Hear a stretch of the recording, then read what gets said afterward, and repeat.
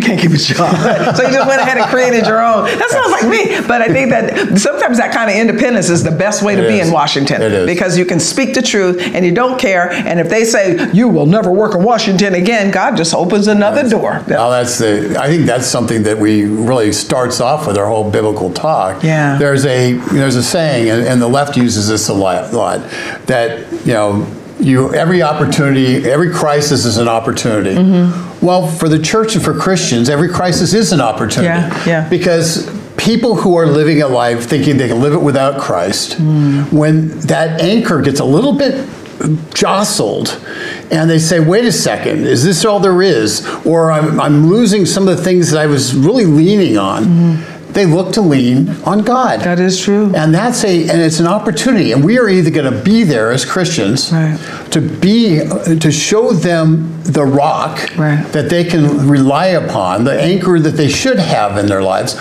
or we're not going to be. And if we're not, we're failing. Then we're failing. We're failing ourselves. We're failing to witness. And many that went before us and lost their lives had a whole lot harder time than we do to keep Christianity alive. So we do have an opportunity to keep Christianity alive. But, Omar, based on what Richard just said, I think that one area that we might be failing is, in our schools, we turned our children over to these pagans to educate them. And now when people found out during COVID that CRT was in their books and they started looking at this in fright, the change that they wanted to make was to go be on the school boards, which is government. I just often wonder, are we in a God or government moment? Christians shouldn't live at the hand of Caesar. We should be able to create our own environments. And how come we're not seeing more of or hearing more of that type of activity when we're in these darker moments? I actually believe in what the Bible says. And the Bible says, live in the world, but do not be of the world.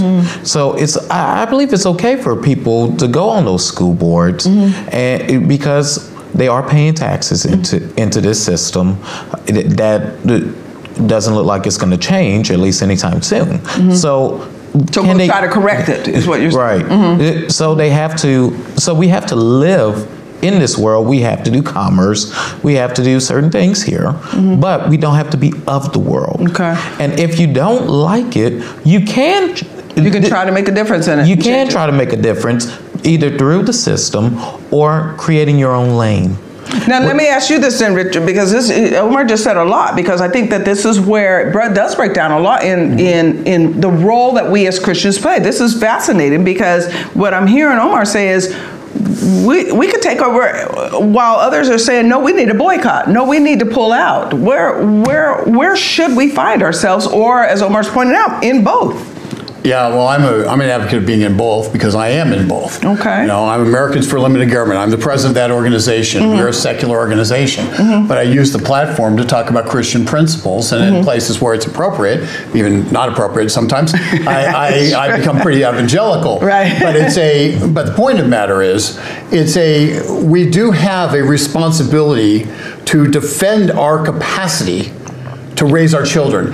That is our number one responsibility, is defend our capacity to raise our children. Okay. And there are people in this federal government, and there's a proposal to take over education to the age of 2. They want to compel kids to go out of your house and into a public school system at the age of 2. 2 years old. And the reason they want to do that, they're saying, because we want to take the pressure off a working mother.